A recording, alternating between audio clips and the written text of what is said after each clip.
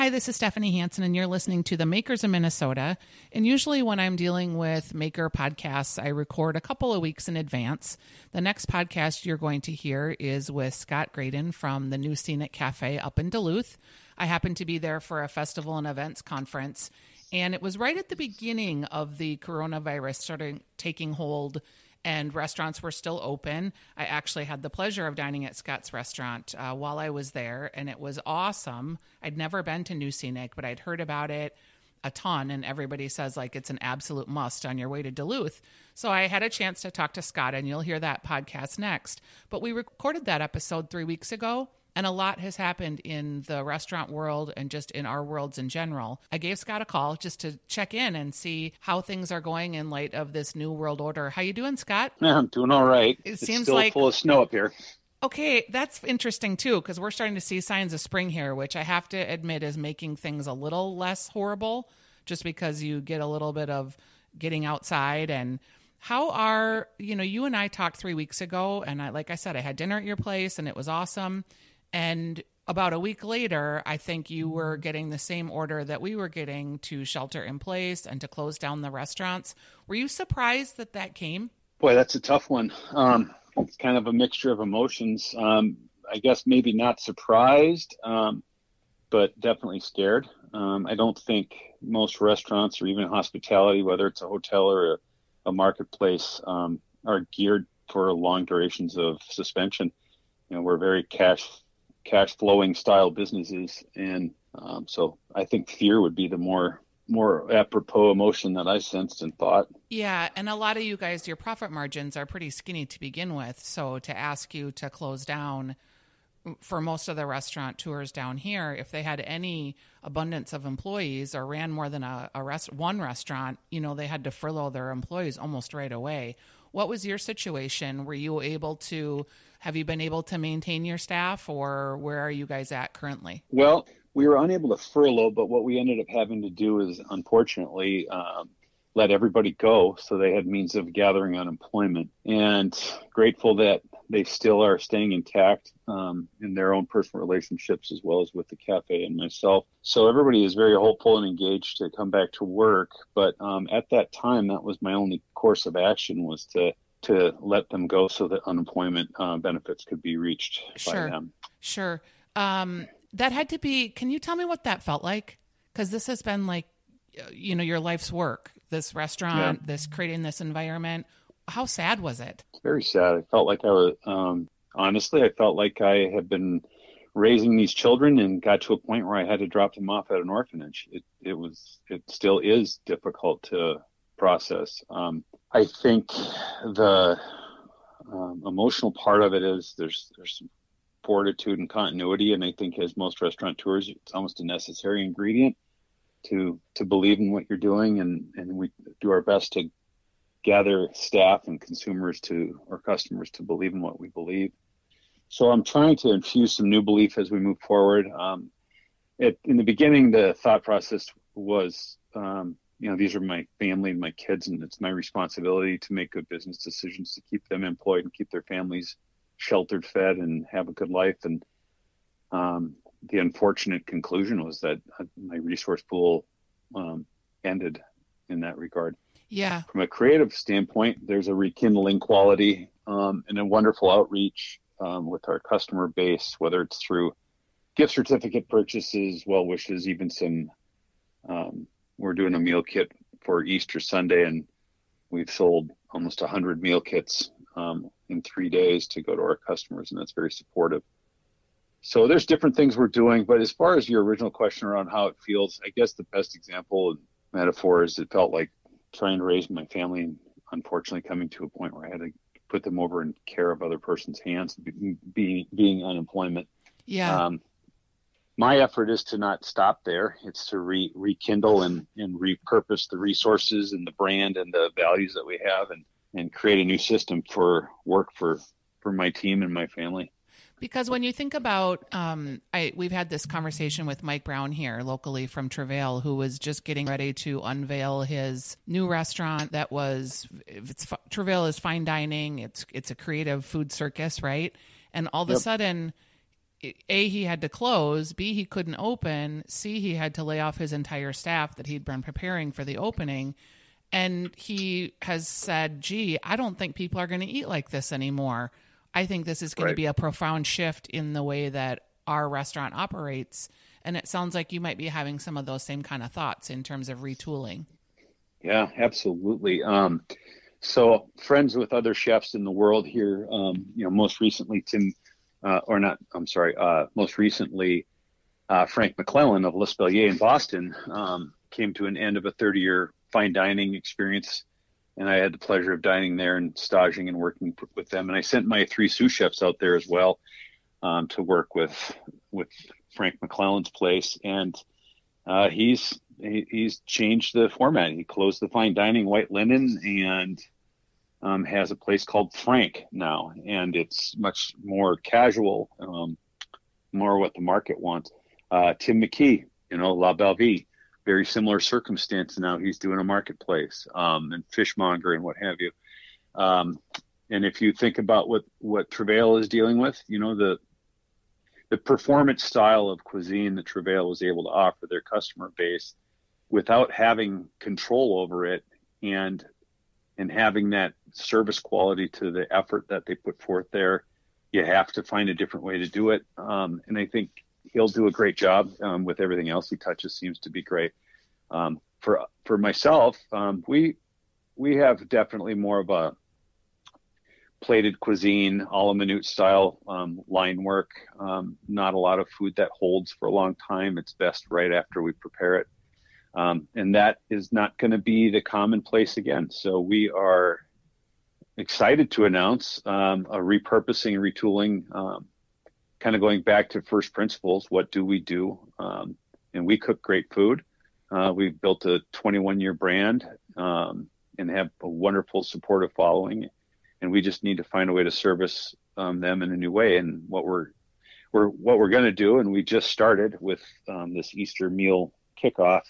We're going to be doing a new business called Mise en Place Marketplace, and it will be a combination of a meal kit style approach to dining and also prepared foods. And when we get through all of this, shut down and delivery only, my intention and hope is to create a brick and mortar outlet for that specific brand. But currently I have the new Scenic Cafe that cannot be used as a restaurant, but we can still use it as a kitchen. So we will be doing all of our Mise en Place Marketplace work right out of the new Scenic Cafe's facility until some health and social rules change back to us able to use the Scenic Cafe as a restaurant.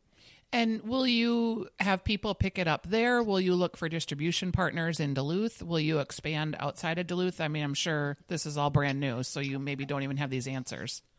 Yeah, they're all points that we're considering. I would say that with the Easter meal kit that we did, it was a dinner for 4 to 6, and it's basically a prepackaged approach, most of it ready and warm and served in your own home. We had some add-ons that you could purchase, like a la carte coffee. We had some deviled eggs and shrimp cocktail and different things that are kind of a little more classic Americana cuisine for that holiday, but things that were product stable and maybe a little more broad in their appeal. And we sold out. We put a limit of 90 and we're at 100 right now. So great. We are sold out there. As far as the distribution, we're going to do delivery and bring it right to your doorstep, have the least amount of exchanges of hands. Transactions will be via the internet, so through the website and credit card purchases. And we will just be calling and arranging a drop time, and there'll be no physical interaction. Our staff will be masked and sanitized, and very limited version of staff as well. So that's the initial. As we grow, I think we may be looking at a distribution of mailing or something of that nature, which would change a little bit of the system, a little closer to like HelloFresh or Blue Apron, where you're sending the meal kits in a styrofoam box. Yeah. So we're trying to stay away from that eco component as well, and limit both carbon footprint and material. If we can deliver it, we've done some analysis, and it seems to be if we can service our immediate market, that's the best effort.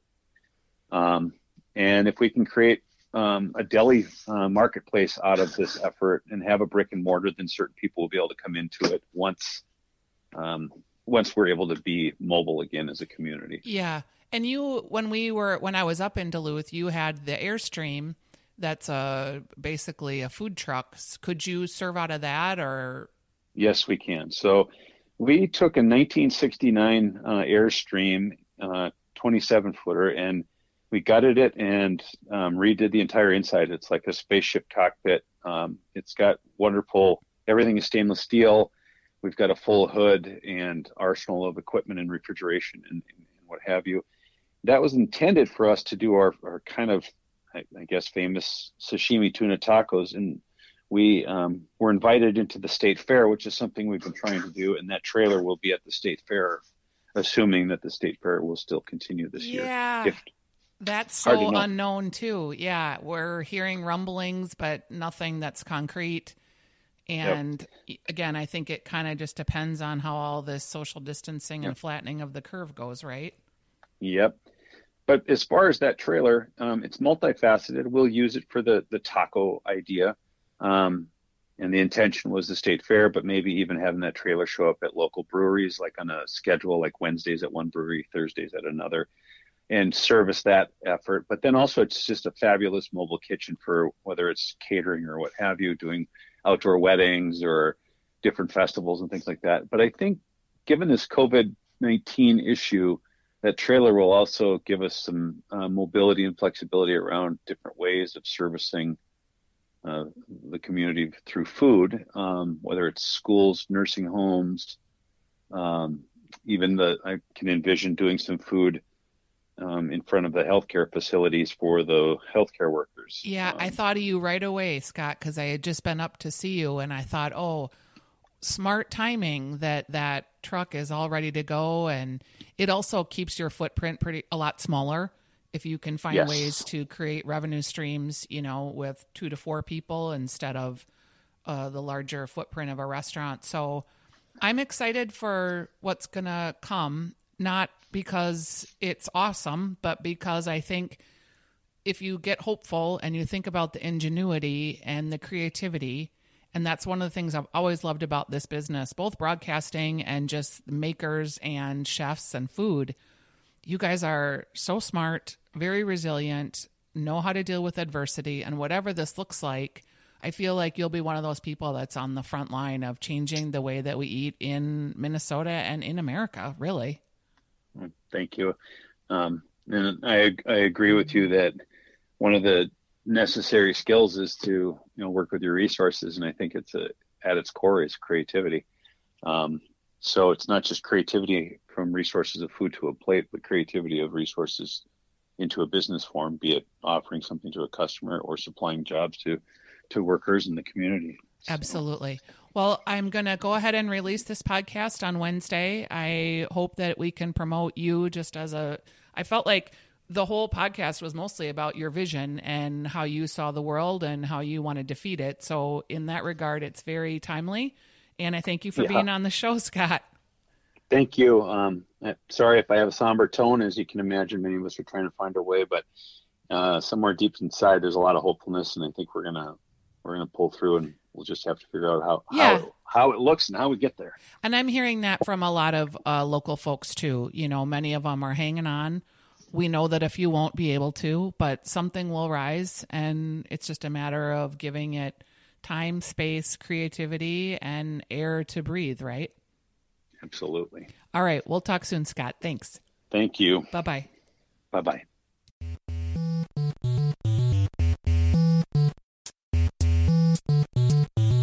Hi, this is Stephanie Hansen, and you are listening to the Makers of Minnesota, where we talk to cool people throughout the state of Minnesota doing cool things.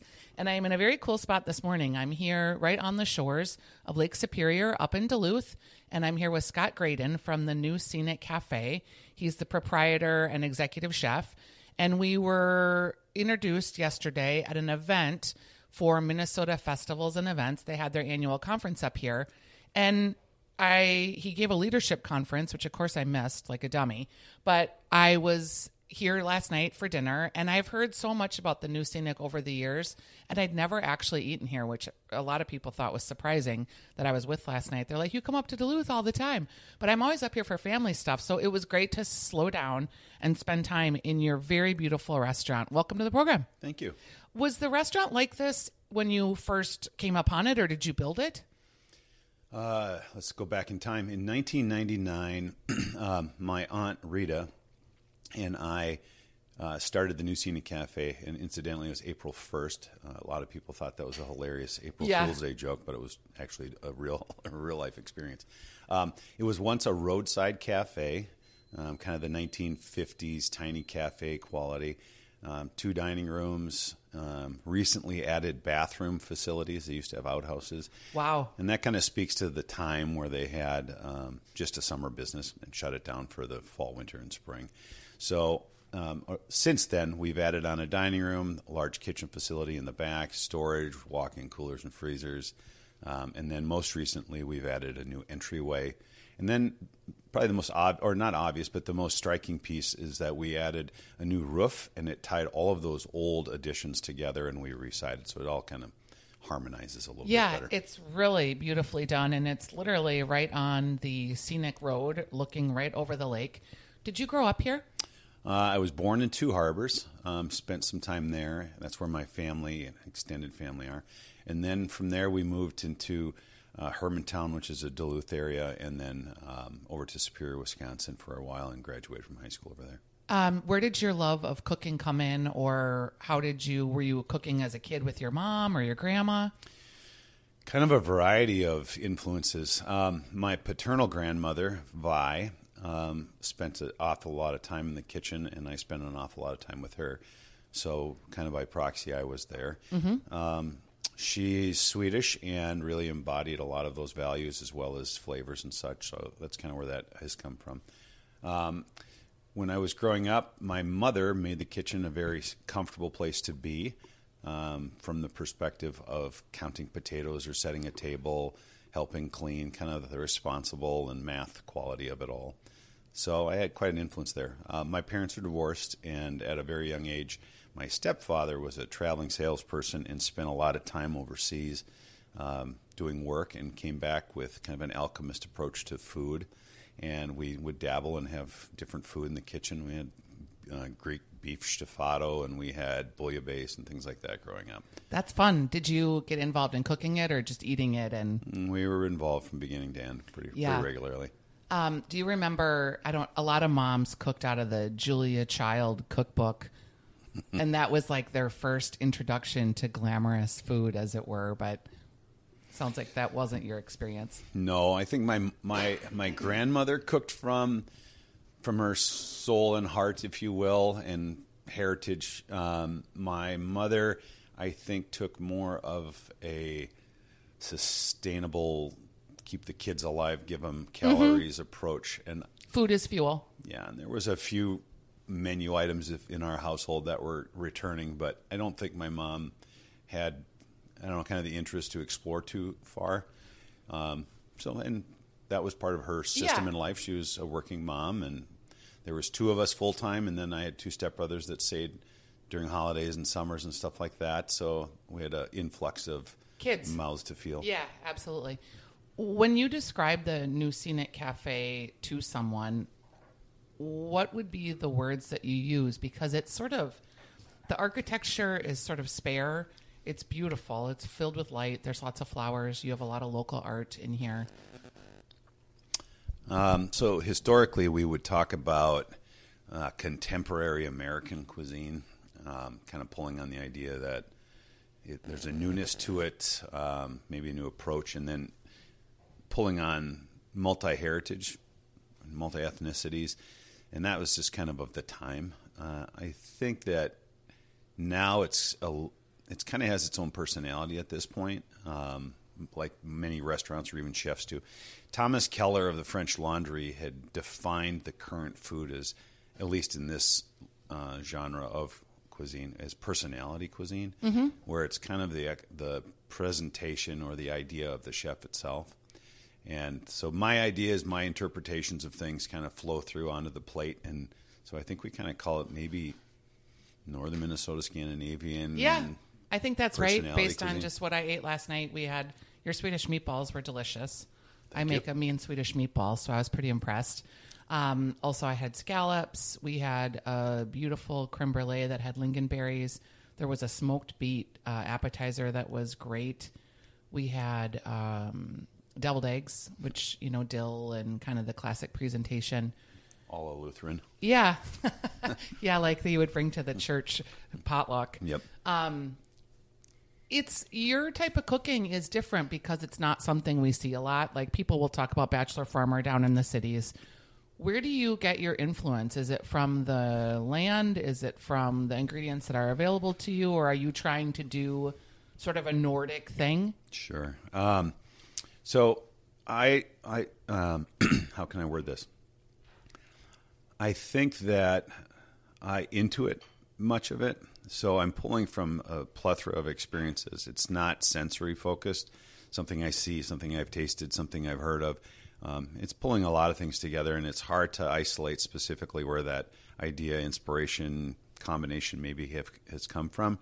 I think that I've switched over the years. I would say in my 20s into my 30s, as a young chef, the idea of my food was to be my own and do my best to fend off any inspiration from other people or chefs or cultures.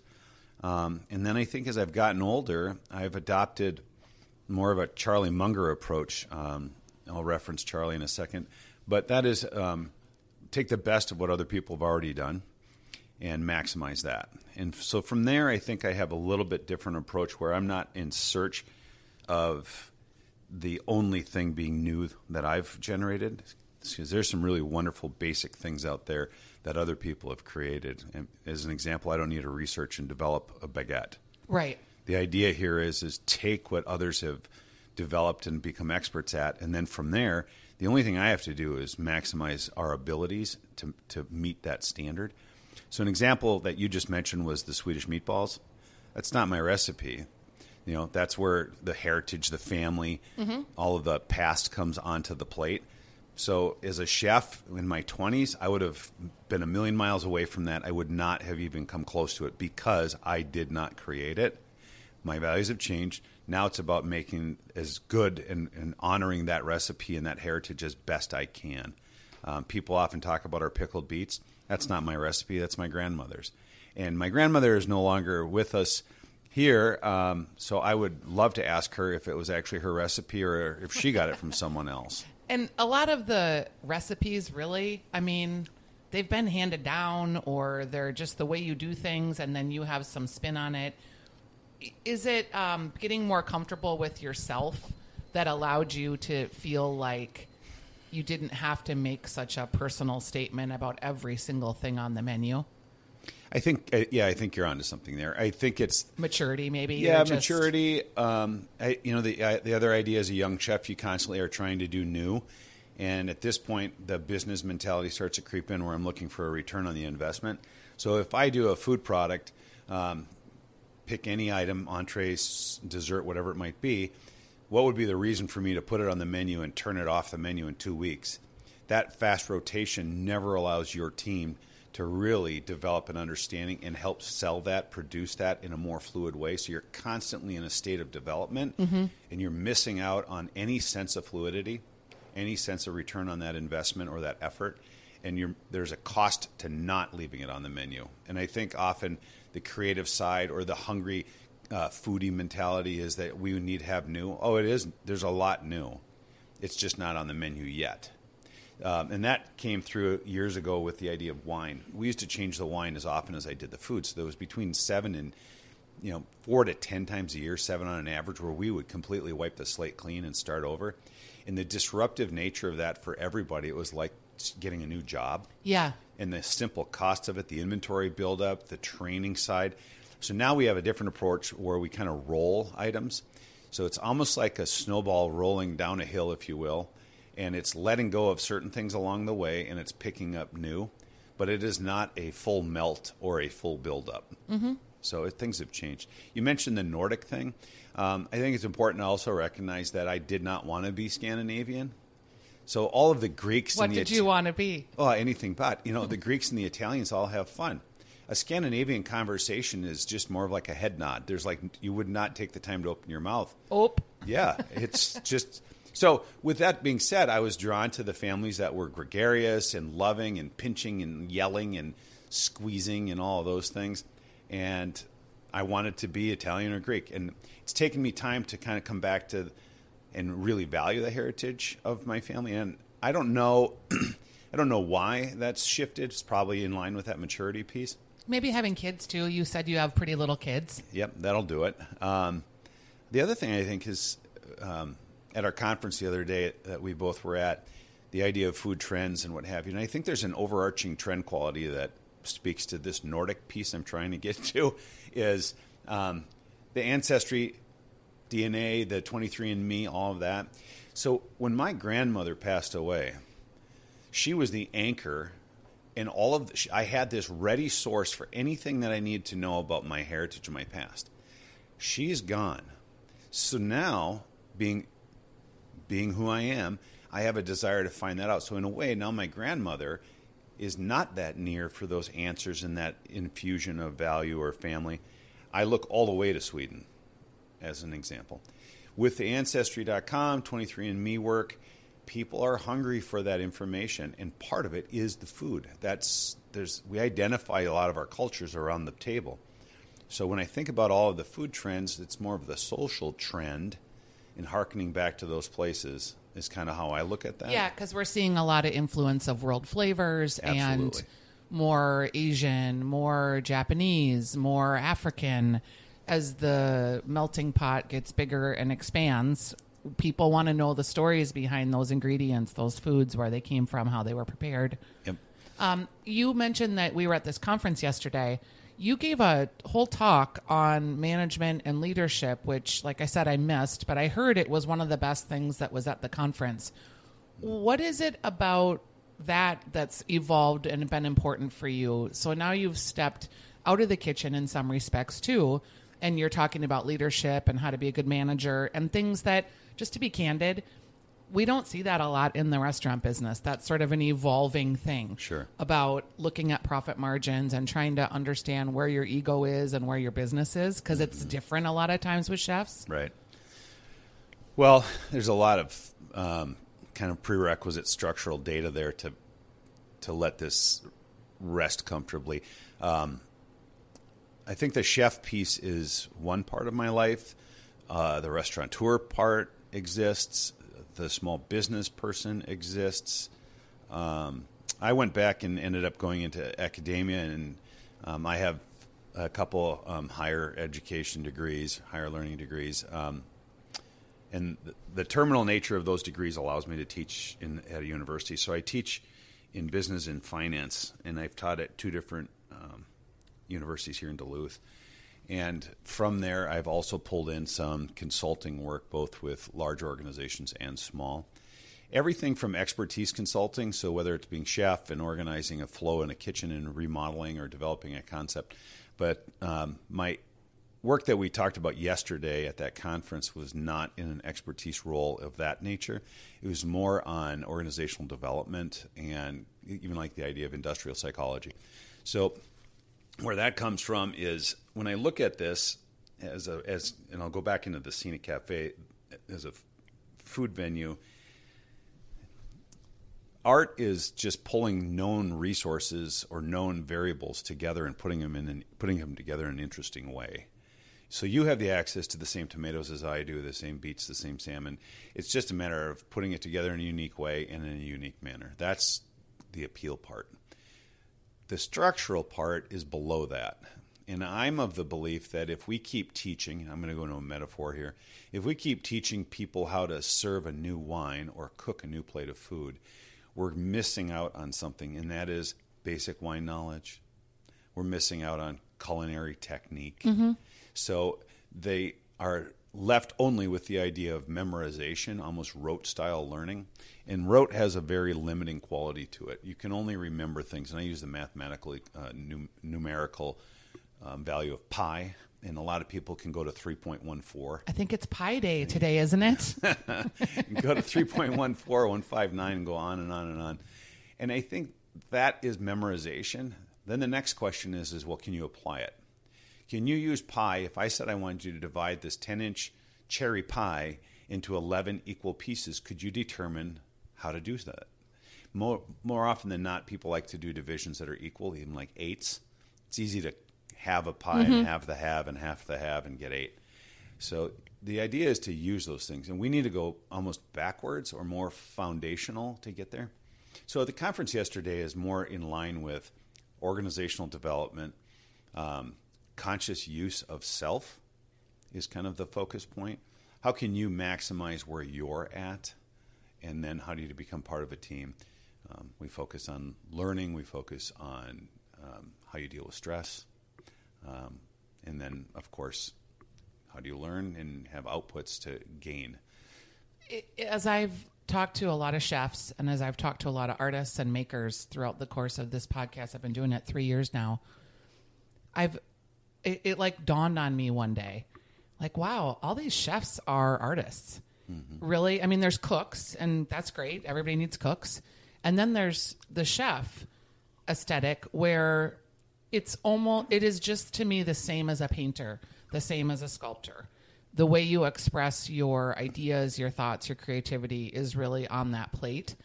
But that tends to really creative people can have challenges too. There's mental illness a lot.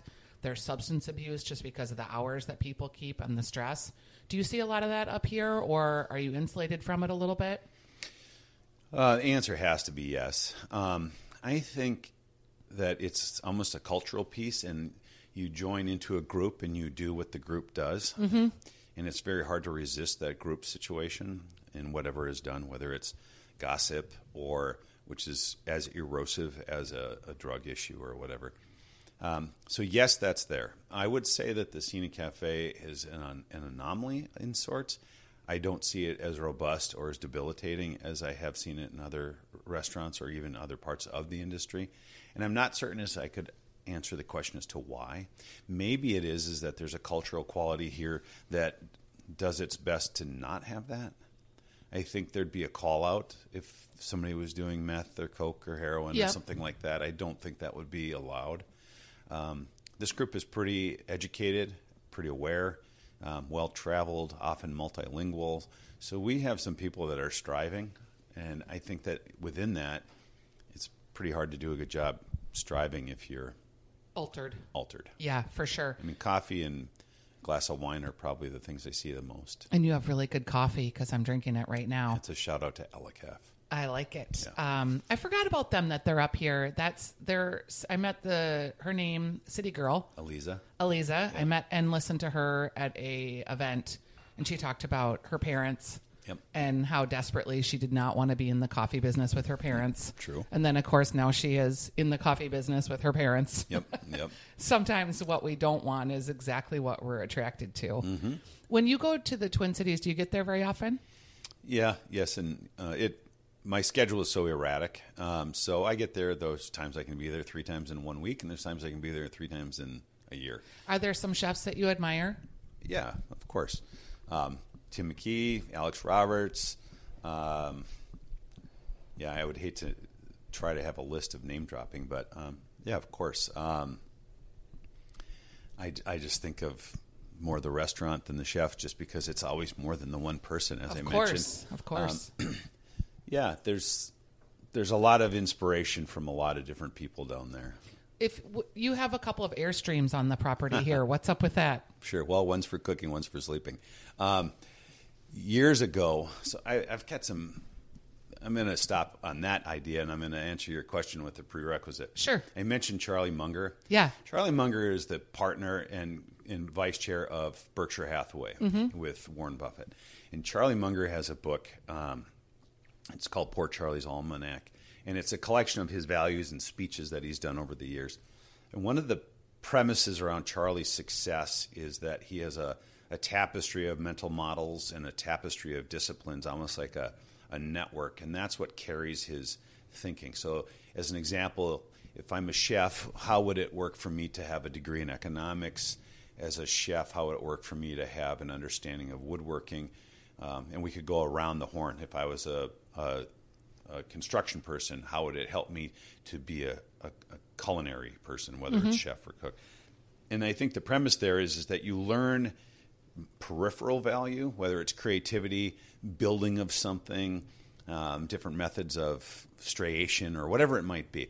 So there's that prerequisite structure. So I have an interest in multiple areas, and I dive pretty deeply into them.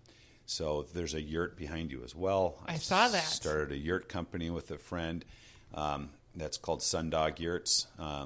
Is that your company? Yeah. Oh, I know about those yurts. Yep. So we do Sundog Yurts. I have a cabin on Burnside, and there's a Sundog Yurt on the lake. There may be. So the whole yurt world is another example of stretching. And even the process of starting that business helped me become better at this business. Does that make sense? So absolutely. Supply chain development, partnership stuff, marketing, customer interaction. So all of it's there, and it makes me better here. So now I'll fast forward up to your question around the Airstreams. The Airstream has always been part of our interest from nostalgic, maybe style.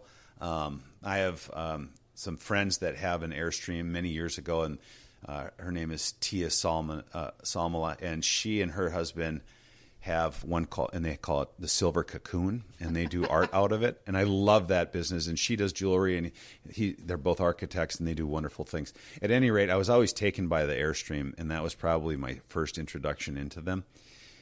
Rita, my aunt and former business partner, once had an Airstream at her house as a guest cottage. So there's kind of that shtick. And, yes, it's a camper, but there's something that's unique about it. They're gorgeous. Similar to food. It's the same stuff. It's just put together in a unique way. So we were talking about the whole food truck and food trailer world. And 15 years ago, the idea was to have this mobile kitchen. So as a chef, we get pulled into people's backyards. We get pulled into different venues, and they usually do not have a good or ample kitchen space. So the ability to have a mobile kitchen to do the work we do became a critical variable in the equation. So let's just call it Airstream 1. The 27-footer is a complete mobile kitchen. It's built like a boat or a cockpit. It's all stainless steel. We've got a couple of fryers. We've got a MiraClean Keating flat top in it. We've got induction burners, full hood system, coolers, a convection oven. It's truly a mobile kitchen. And so there's that. I'll come back to trailer number 1. Trailer number 2 is 32-foot, and that one actually is a camper. That has 3 bunk beds in it, and a double bed, and it has a shower and a bathroom. It has a washer and dryer, a refrigerator, a stove, a kitchen table, air conditioning. Yeah, that's a real camper. So kind of apocalyptic. So if all else fails, we have a place to live and a place to cook. So back to trailer 1. Trailer 1 is the flagship trailer for a larger effort that we do here, and that is the mobile kitchen. But specifically, it's for the sashimi tuna tacos that we do. And that little taco is around 7% of our revenue stream annually. And that's a large number. Last year, we did 90,000 tacos out of this business here. Wow. So we were trying to figure out how to get into the state fair and trying to figure out how to get into stadiums. So for the last 17 years, we've been priming the pump and R&Ding some things. And we are now going to be in the state fair this summer with our trailer. And you'll see us there with that specific trailer out there. It just needs to get polished. So that's exciting and a big announcement. It's awesome. I do a podcast out at the state fair, so I'll have to come by and visit and try the taco. Yeah, it was on the menu here last night, but I didn't order it. Yeah, people expect it at this point. Okay, and of course I didn't order it because I'm like, I want to order all this other stuff. That's really exciting. The state fair is a whole different business model. Mm-hmm. It really tests a lot of things. It tests your management skills, tests your inventory skills, your customer service. I mean, it just moves so fast, and it's such a mammoth beast. Yeah. But that's exciting. Yeah. So will you take your other Airstream and park it in the trailer on the fairgrounds and live there? Maybe. Yeah, I would think you essential. might. Yeah. I would think you might, actually. Oh, that's super fun. I have a 1971 Dodge Explorer, XPLOR, that is very similar in that it's like a cockpit of a boat, and it's all fiberglass, and it has a shower and a toilet and a double bed and a kitchenette, and it's a van. Yeah. And we drove it around for 5 weeks last fall. Fantastic. Yeah, it's in Reno right now, sitting there waiting for us to find it again. And I think we'll get back to it this fall. But it's really cool to, like, just driving around. That was the whole idea of what America is really changes, I think, your mind when you get in a car or you get in a van or an Airstream and you start to travel. It was very, for me, I am a pretty liberal person. I'm a very democratic person. We've had kind of a rancorous election. Mm-hmm. Our leadership is not really my style. But it was really good for me to see, and this sounds like, I'm not explaining this right, but how people that don't think like me or seem like me politically are a lot like me in life. And it helped me to have a better sense of compassion and empathy that at the end of the day, really, we kind of all want the same things, but we get there differently. And I had been sort of tribal in my thinking and very locked down. Okay. And just driving around the country and seeing people. And, you know, when we had some car trouble, the guy that came over and couldn't wait to get his hands dirty underneath the hood of the van, and then him inviting us over for a Miller Lite. You know, it was really, I learned a lot more about people, and that I'm as much part of the problem as part of the solution. And so I opened up myself again in a different way. And I think nothing other than travel can do that, because you just see things so differently. If you're just looking out your own front window every day, you tend to sort of see the same view. Yeah. So I'm excited that you have an Airstream. They're really cool. Yeah. And stylistically, I mean, you have a certain aesthetic here, and I can totally see that replicating in the simplicity of an Airstream. Yeah. Yeah. They're beautiful. When we look at just Duluth as a food town, boy, things have really emerged and changed, and there's a lot of interesting things happening up here. If you were just going to give someone a tour of some of your favorite places in Duluth, where might you spend time besides your own restaurant? Well, I think that every community has, different interests and tiers, just like you were saying, different tribal approaches. Duluth has really had Canal Park as a kind of a hub of food. They have, for what it is, they have a lot of variety down there, from the Americana-style restaurant. You've got Grandma's, and you've got their affiliate of restaurants with the Mexican, with Little Angie's Cantina and Belicios. And then you've got a couple of the other houses like Green Mill and Old Chicago, some of the bigger flags that are a little more regional. Some of the smaller restaurants, there's Beijing, which is a Chinese restaurant that's unfortunately been burnt down twice and been rebuilt, and now they're back up again. Duluth seems to really like them. Mm-hmm. There's Hanabi, which is a sushi place that's kind of up off the First in downtown Duluth area. Downtown Duluth is kind of on a 30-year turn. It's starting to get some more effort put into it. I think you've got Fitker's, which is an old brewery and now has a hotel and shopping center and such there. The brew house is kind of a pin within Duluth for, a tavern-style cuisine. Yep.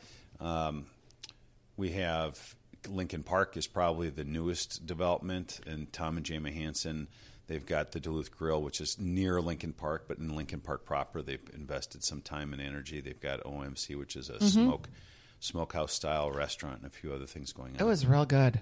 Good. It was really good, and I have spent some time with him. He was at the State Fair last year, and I interviewed him for some things we were doing with Minnesota Cooks. He's a really interesting pioneer kind of up in this region in terms of just kind of doing his own style of cooking. And he was one of the original hippies, as it were, up in the Duluth area over at Duluth Grill. So it's fun to see him investing in some new areas just because I think it opens it up for, Sure. and the breweries have done a tremendous job up here. Yeah. And Vikret, I mean, their product is amazing. Yeah, they do a really good job. Yeah, they do. So, I mean, you've got that avenue of the larger in development, then you've got places like Lake Avenue Cafe. Yes. Down in Canal Park, you have places like Northern Waters Smokehouse. Absolutely. And Eric Garrett down at Northern Waters is, I think, possibly got the best thing going in Duluth. It's standalone, it's unique, it's high quality, well regarded. It seems as though you walk into anybody, and even if you don't like smoked salmon, you're going to find something you love there. So he's probably the most admirable little restaurant in Duluth. It's always a stop for us, like, Yeah. because it's hard to get in the Twin Cities. You can get it at Common Roots. Yep. Their smoked whitefish is just amazing. Yeah. And then, like you mentioned, the distilleries and the breweries, I think that's really come alive. Mm-hmm. So I think that there's that interest and push that maybe wasn't here 10 years ago. Of course, there was beer, but not kind of the social shtick around it where you can go in and have a beer. You know, years ago, similar to we were talking about Ancestry.com, you know, nobody in their right mind would have put Swedish meatballs on a menu because that you made it at home. You made it at home. Now home's not there because of grandma's passing, so now you have to go find it at a restaurant that will take the time to do it. But I think the same thing is true about like breweries. Nobody in their right mind 20 years ago would have ever believed that you can garner enough people to come and drink only your beer. People liked variety and what have you, and now people like to go to, as an example, like Ben Paddle or Blacklist and just sit there, and the options are their different beers. There are 5 beers, yeah. It's interesting. I think in some ways, this is sort of sacrilegious to say, but I think that the breweries and the distilleries have become the new church. Sure. And the new community centers for a lot of people. Very interesting, yeah. They bring their families. They bring their pets. They spend time there on a Saturday or Sunday afternoon. They play games. Yeah. I really look at some of these places and think, this is what our church community room or center was, 40 years ago. Yeah, and I think of Dave Hoops with Hoops Brewery down in Canal Park. You know, one of the things that he has more of the German beer garden quality, and people do sit there and socialize at large, over accentuated picnic table feel, and they have their families. They got a play area in the back corner, and people deliver in, whether it's pizzas or Northern Waters smokehouse food or whatever, and it's very much an open space. It's almost like a park under a roof. I had the most incredible chili ale there the other day. Fun. Oh, it was so good. I love a spicy beer, and they're hard to find. And when they're done well, it's like, oh, this is hot, but it's not burning my face, but it's just complex and lovely. Cool. You've got a lot of products here that are behind you that you said you guys are putting together in a commercial kitchen. So things like pickled beets, blueberry jams. Is that a whole part of the business that's growing, or are you doing it just because you have access to these products and you are bottling and packaging the excess? It's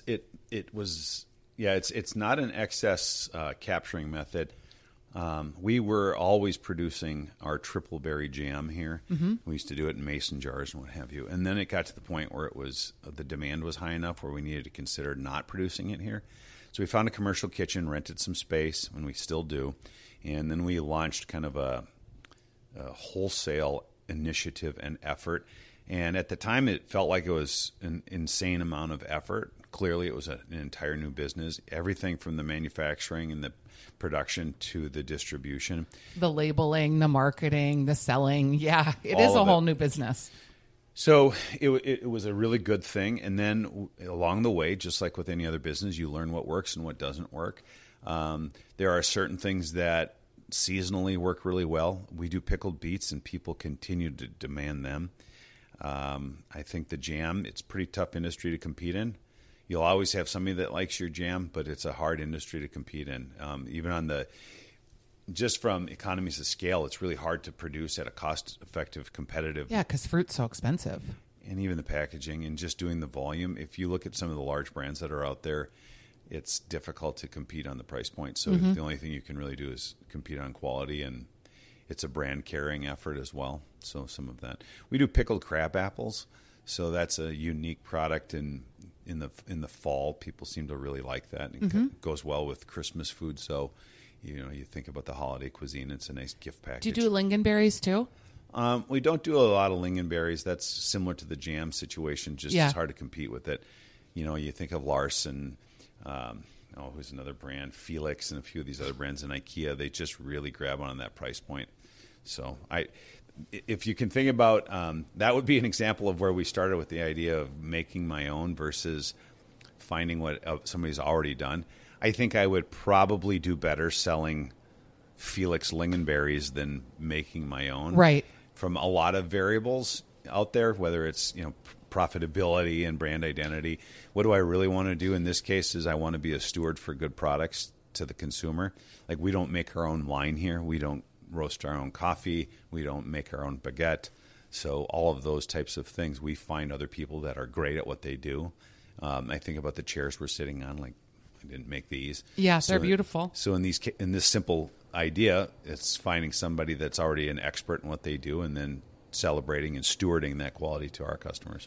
One quick question that is striking me as I'm looking at you and there's an elk rack behind you. Caribou. Is it caribou? Yeah. Do you see that we'll have more like venison, caribou, elk? Do you think that as people are demanding more meat, and then at the same time the meat industry is growing like crazy, the plant-based industry is growing too, are there things that you think we'll see more of from a Nordic perspective?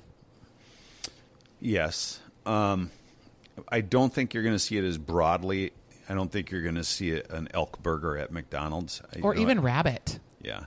I think you're going to start to see that. People's awareness and sensitivity around sourcing of products and the way the animals are handled, or the fertilizer that's used for carrots or whatever it might be. I think that is a piece that's new. 20 years ago, I don't recall anybody asking or caring where something was from, and now it is one of the first questions. So that has been a shift. So as a subset of that, some of the questions are, where is this meat from? And because often beef is so largely produced, or pork, unless you have an answer that fits that person's value, and you can identify a small farm or a quality farm or something of that nature, they're going to look to alternatives. And it's interesting, this is an issue that chefs have that is regulated out of our ability to give it to the customers, and that is a lot of customers would like to see things wild. Foraged mushrooms, technically illegal in the state of Minnesota. It needs to go through the process of known supply chain variables along the way. So foraging is an open source. There's no control on it. Similar to seafood, pulling something out of the water and just you kill it, we grill it mentality. That's kind of a no-no. So the consumer wants the venison that was hunted. We can't do it as chefs. So we have to find different sources, which means it's going to be farmed. So then it goes into the quality of the farming. And giving a kind of a shout out to Weicker Acres, Matt and Brian, his butcher, they're doing a really great job with it, and they're focusing on quality. And that's another example of, on a larger business scale, when you focus on quality, you will always have a market share. So it's really hard to compete on costs, especially when big business has the capacity to compete on price. Yeah. If someone asks you where you get your pork and you said Hormel, they're not going to be super excited about ordering that chop. Say Weicker Acres, and it's, even if you don't know Weicker Acres, there's that identifiable quality. It feels like something. That's right. Absolutely. Mm-hmm. So interesting. And I think we'll see more of that. The millennials, that is one of the trends I talked about, is they really want to know where their food is coming from. And not just that it's coming from a farm or from someone that they might know in town, but they want to know, like, are they paying a livable wage? Are they offering benefits to their people? Yep. It is going to be an interesting shift in that way. And probably, when we look at Annie's as an example of an organic food producer that was bought by General Mills, a lot of these smaller guys will get gobbled up by the big guys and repackaged as the smaller guys again that they originally were, but now they're not, but we're not supposed to know. It's happening in beer. It's happening in some of the other packaged goods areas. But, well, this has been a really great conversation. Thanks for having me into dinner last night. Absolutely. I loved it. Eating. Yeah, it was super great, and it was very full. So when you're up in the area, make sure that you hit the New Scenic Cafe. It's about 11 miles outside of town, and it's a straight shot and a beautiful drive. Yep. It's right along the Scenic Highway here. It was very fun to talk to you. Thanks for participating in the conference, and we'll see you in the summer. Thank you.